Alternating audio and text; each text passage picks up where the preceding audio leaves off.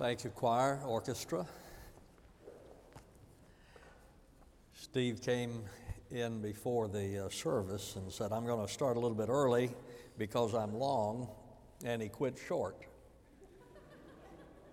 Steve, are you working part-time today?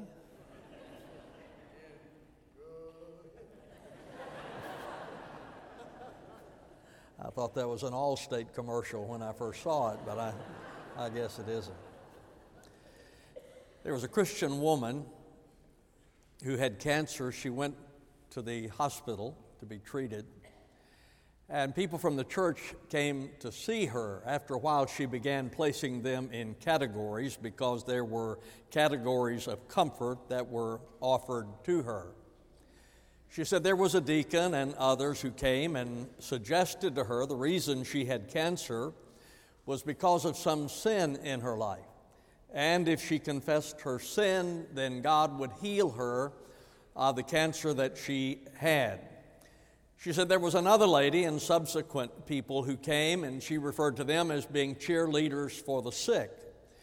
And they would not allow her to speak about the disease she was battling, instead saying, God doesn't want you to be sick. It is not God's will for you to be sick, and therefore they would not talk about it.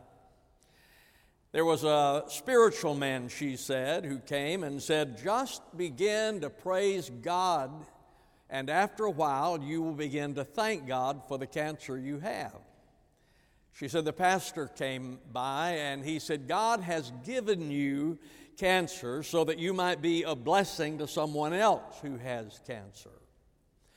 Why do bad things happen to good people? Now, obviously, we don't have adequate answers for that because we're all over the page trying to answer why bad things happen. David Hume, the 18th century agnostic philosopher, wrote, if God is able to take hurt away but is not willing, he is a malevolent, evil God. If God is willing but he is not able, he is a weak, impotent God. If he's both willing and able, why doesn't he do something about it? We can deal with the subject of why, because I know that there are some who answer that question by saying, well, there are no good people. So when you ask the question, why do bad things happen to good people? The answer is, well, there are no good people. I understand what they mean because the Bible says there is none righteous, no, not one. All have sinned and come short of the glory of God. So we're not really going to focus in that area today, but where I do want us to look is when bad things happen, how do we respond? We're going to look at a fascinating passage of Scripture today. It was a very difficult time, a terrible time. Samaria was besieged by Syria. Supplies were cut off. The times were bad.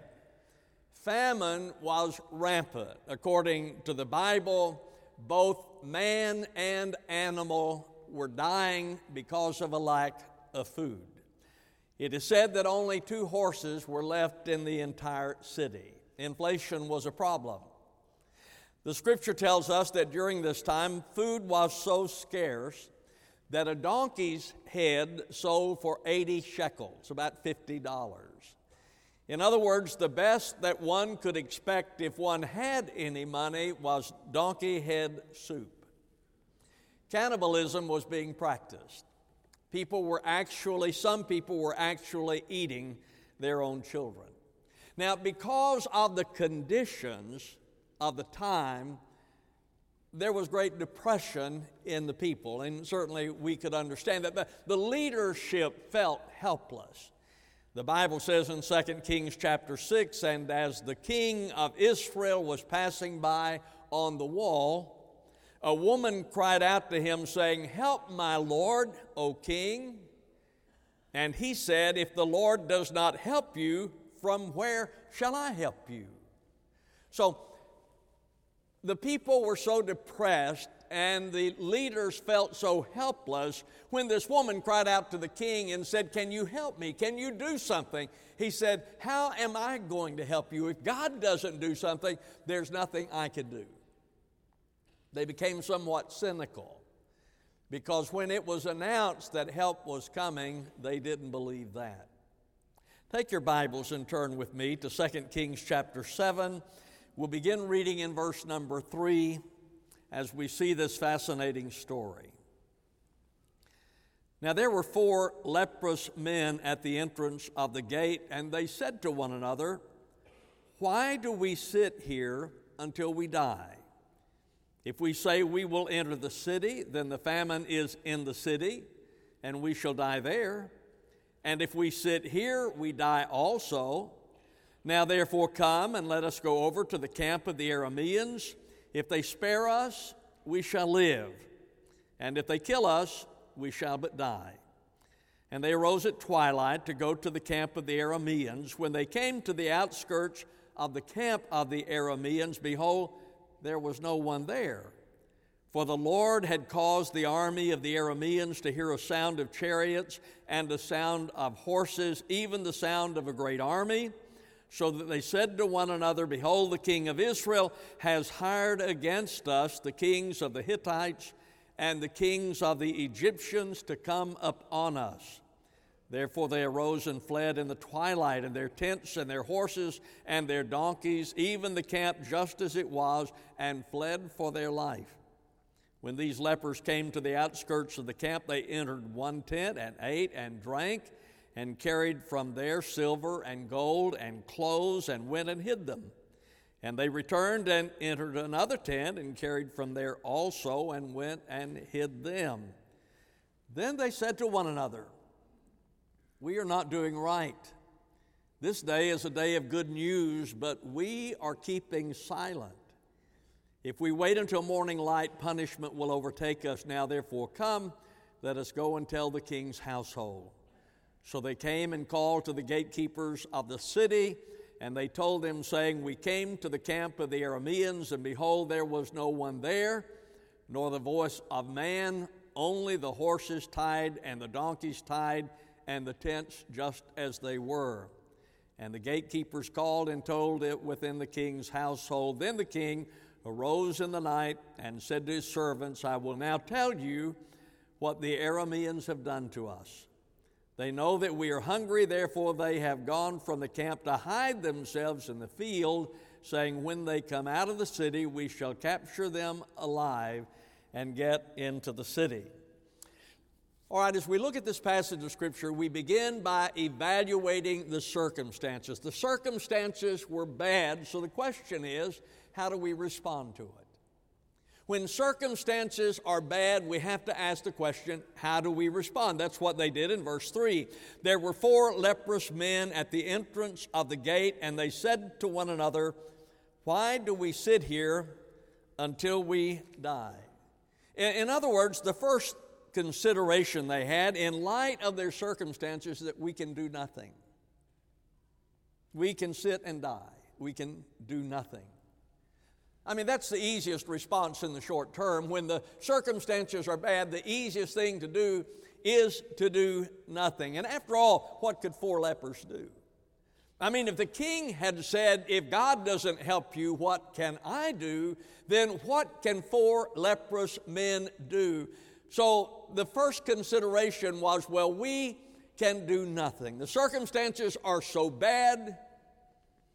They are so great, there's nothing I can do. What can 4 lepers do?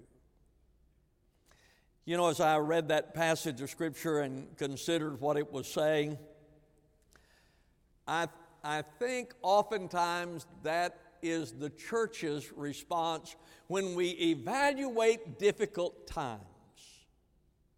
When we look at times that are threatening to us, the response far too often from the church is to do nothing.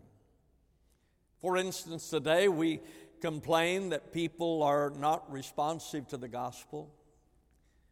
Oh, there was a time when there were revival meetings and people got saved. There were times when lives were changed and revivals swept across the land, but not today. People are not responsive today. They don't listen to the gospel. They don't believe in the Word of God, the Scripture, those things. And so the church concludes then to do nothing. People are not responsive. But the truth is, we don't know if they're responsive because most of us never share Jesus with another person. We never talk to someone about the Lord. Someone has said, it's not that Christianity has been tried and failed, it has not been tried. But you see, we look around today, and I hear so often when people say that people are not responsive to the gospel anymore. But my question would be, have you decided to do nothing and not share the gospel? There are many churches who look to the circumstances in which they find themselves and conclude that they can do nothing because they can't afford it. What are we going to do? We don't have the money. We can't afford to do what we need to do. There was a time in the history of Israel when they needed to build a temple, but they concluded that they didn't have the money to do it. It wasn't the time. So in Haggai chapter 1, verse 2, this people says, the time has not come, even the time for the house of the Lord to be rebuilt. At that time in the history of Israel, they needed to do this. It was time to do it, but they looked at themselves and said, this is not the time. This is not the time. We don't have the money. You know, folks, I wonder how many opportunities we have missed and how many opportunities will we miss because we look at our own inability rather than at the ability of God. Our focus being on our lack of resources rather than the abundance of God. And so we conclude as a church oftentimes, there's nothing we can do. We sit and die. Isn't that also true with individuals, that we look at the time in which we live, we look at the days in which we live, and yes, they are challenging. In my mind, they're more challenging than they have been since I have been alive. They are challenging times, but as individuals, we resign ourselves to the times and decide that we will sit and die. We will do nothing. We complain about the politicians. We complain about the corrupt system.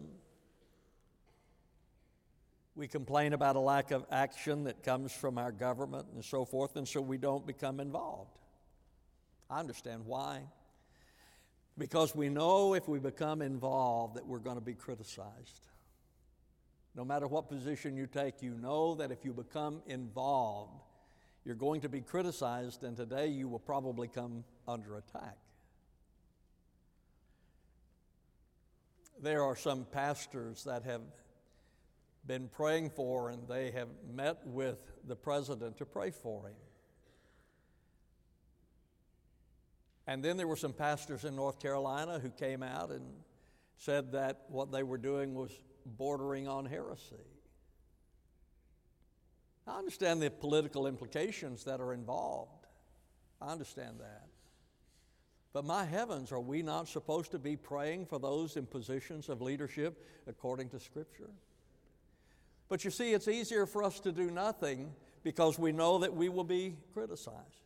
What about education? We do a lot of complaining about the education system, but are you involved in making it better? It's easier to complain and do nothing than it is to do something to make things better. So we just decide to sit and die.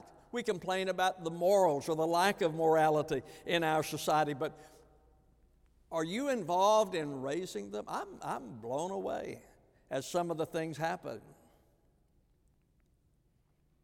Are you involved in making things better?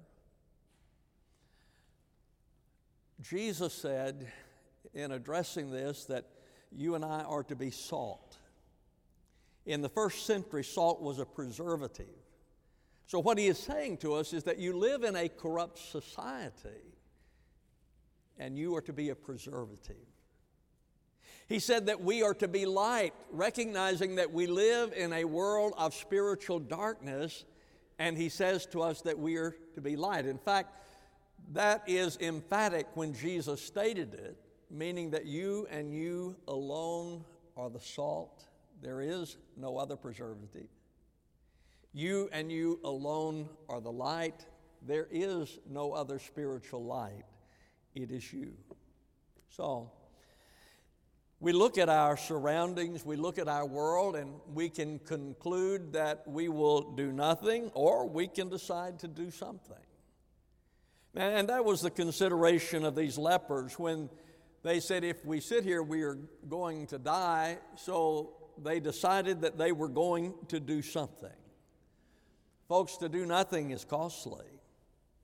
To do nothing means we forfeit the values we cherish, the people we love. Therefore, we should do something.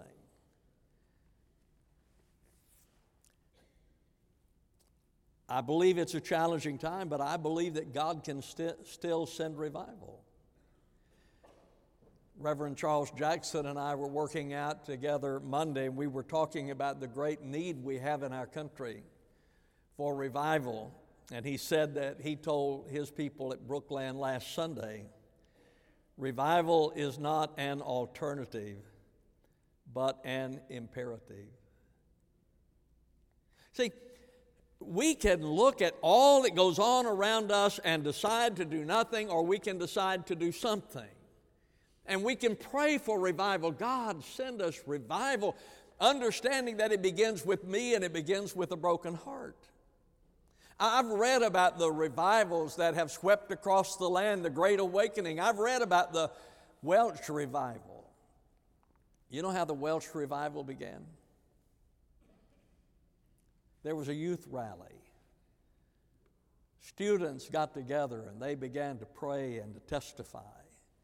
And the Holy Spirit got in the midst of them. And out of those young people came the Welsh revival. God can revive our churches. God can revive our land. He can restore our families. Joshua said, as for me and my house, we will serve the Lord. I've read that and thought about that this past week. Man, I love that whenever the man comes out and says, as for my house, we will serve the Lord. Every parent here should have that passion about your family, that I will not allow Satan to have my family. I'm going to do everything I can to stand for God, to live for God, and as for me and my house, we will serve the Lord. We can reclaim America as a godly nation. One of the things that was encouraging to me as I was studying for this, that ABC News had reported in the last election there were more evangelical Christians who voted than ever before. You see, we can do nothing. We can look at our circumstances and decide to do nothing, sit and die, or we can decide to do something. We hesitate because we are fearful that we might fail. If you do something, there's a possibility of failure. If you do nothing, it is guaranteed. In verse number 4, if we say we will enter the city, then the famine is in the city, and we shall die there. And if we sit here, we die also. Now, therefore, come and let us go over to the camp of the Arameans. If they spare us, we shall live, and if they kill us, we shall but die. In the face of the possibility of failure, they decided to do something. There was the probability that they would be killed. If we leave here and go there, in all likelihood, they are going to kill us. There was the probability of death, but there was the possibility of life. Matthew Henry wrote, if they kill them, better die by the sword than by famine. If we do something, there's a possibility of failure. You know, one of the things I love about this church, and there's so many, I do love you. There's so many things that I love about this church, and one is that this church has decided we will not do nothing. We will do everything within our power to reach students. We think today that the students are not responsive to the gospel. Folks, they just want someone to reach out to them and talk to them. We need to be able to do that. And I thank the Lord for Scott over there who works with our middle school, Philip who works with our high school, Rob who works with our college students, doing everything they can to reach out to students. And we need to do that. We have to do that to reach this generation. I commend you as a church for being willing to invest in a building for students. And it's going to be fabulous. You're going to get to look at it pretty soon. On the 27th of this month, we have our grand opening, the ribbon cutting, whatever it is.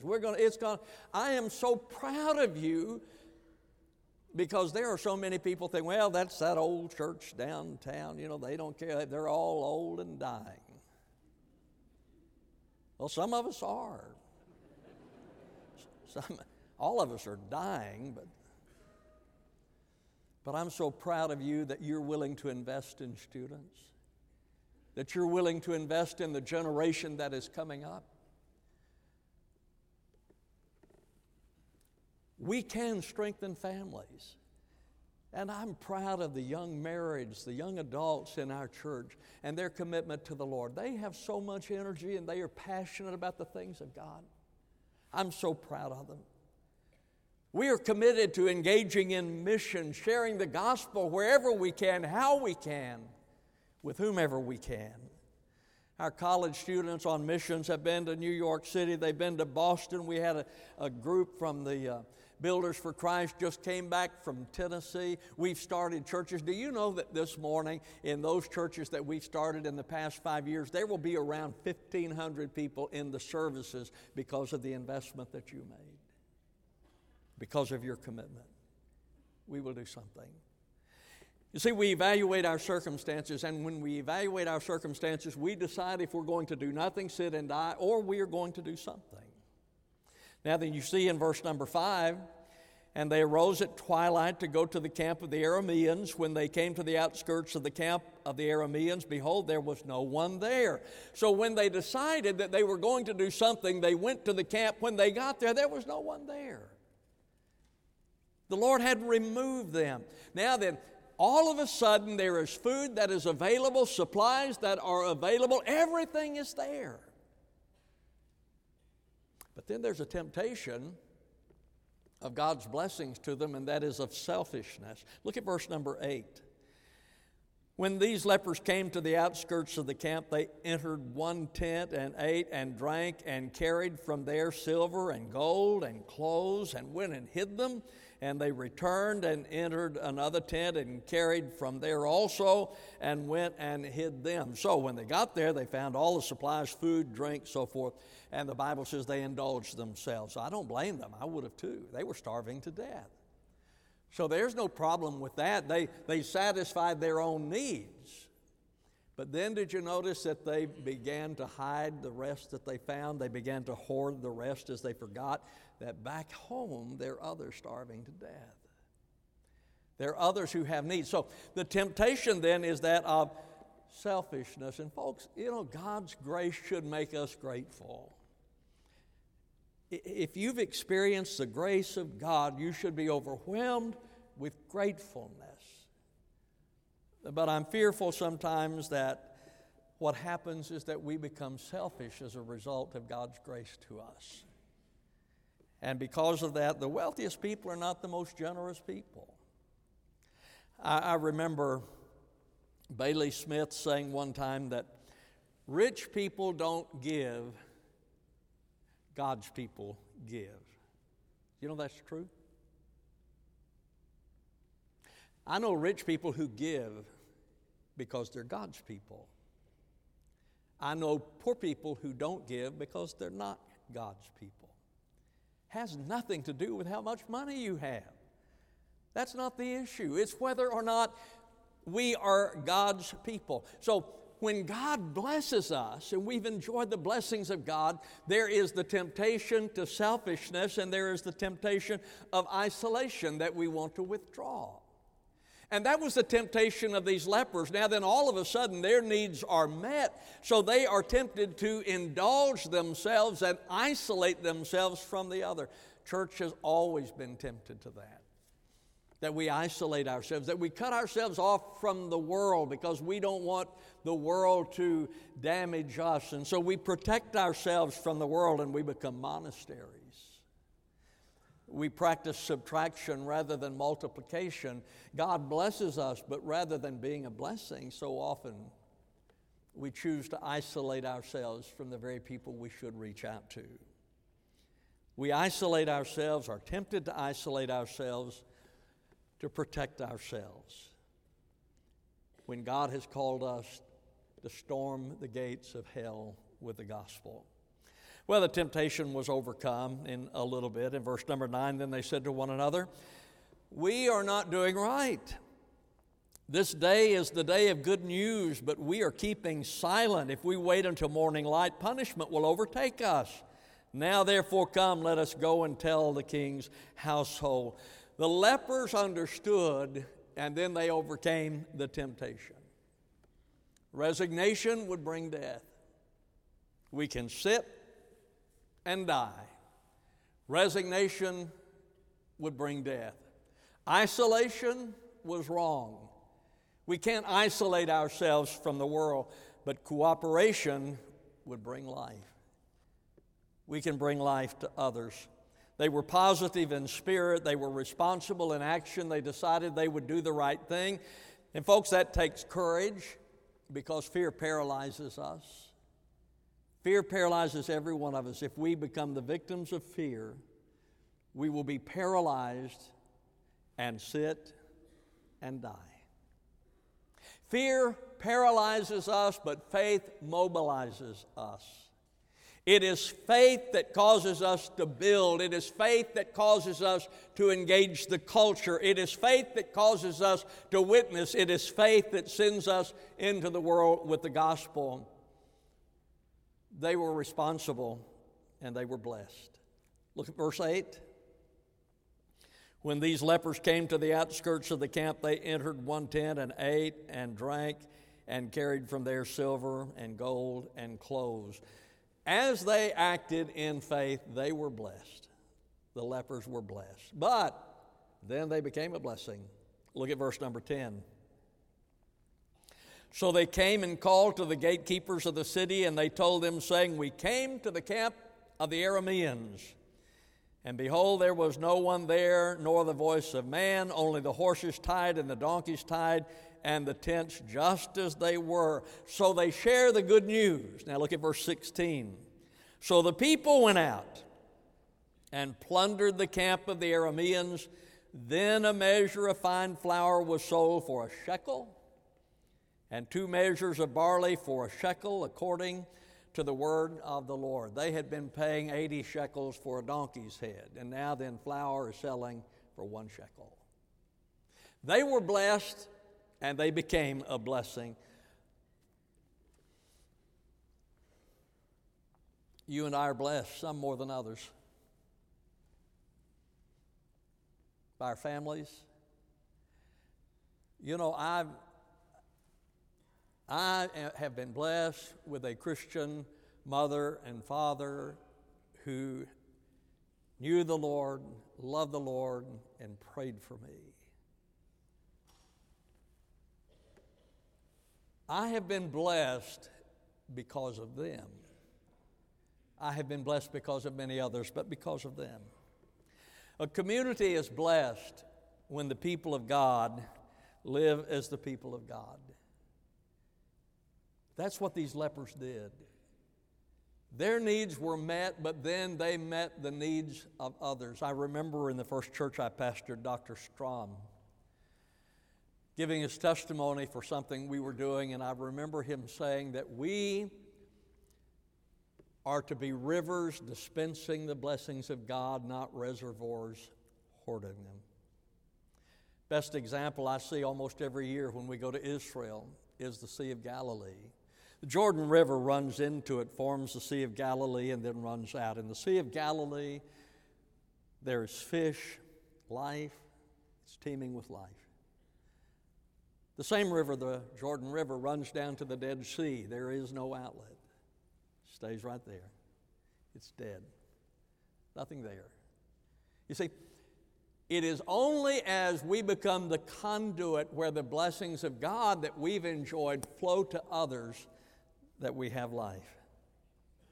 We live in a spiritual famine in our land. How do we respond to it? We can do nothing. We can protect ourselves, sit and die, or we can do something, knowing that there is risk involved. One of my favorite stories in the Old Testament is the story of Esther. Esther had become the queen. It was at a time when the king was giving a decree that all the Jews were to be killed. Esther was a Jew. He didn't know that. Mordecai, her uncle, came to her and he said, Esther, you have to go to the king and get something done. You have to appeal to the king. She said to Mordecai, but if I do, and he does not extend his scepter or does not welcome me, then they would kill me. He said, I know that there is a risk involved, but this is what he said. Who knows but that you have come to the kingdom for such a time as this? Folks, you live in a different time. You live in a challenging time. You live in a different time in our country. But who knows that God didn't put you here to make a difference in a time such as this?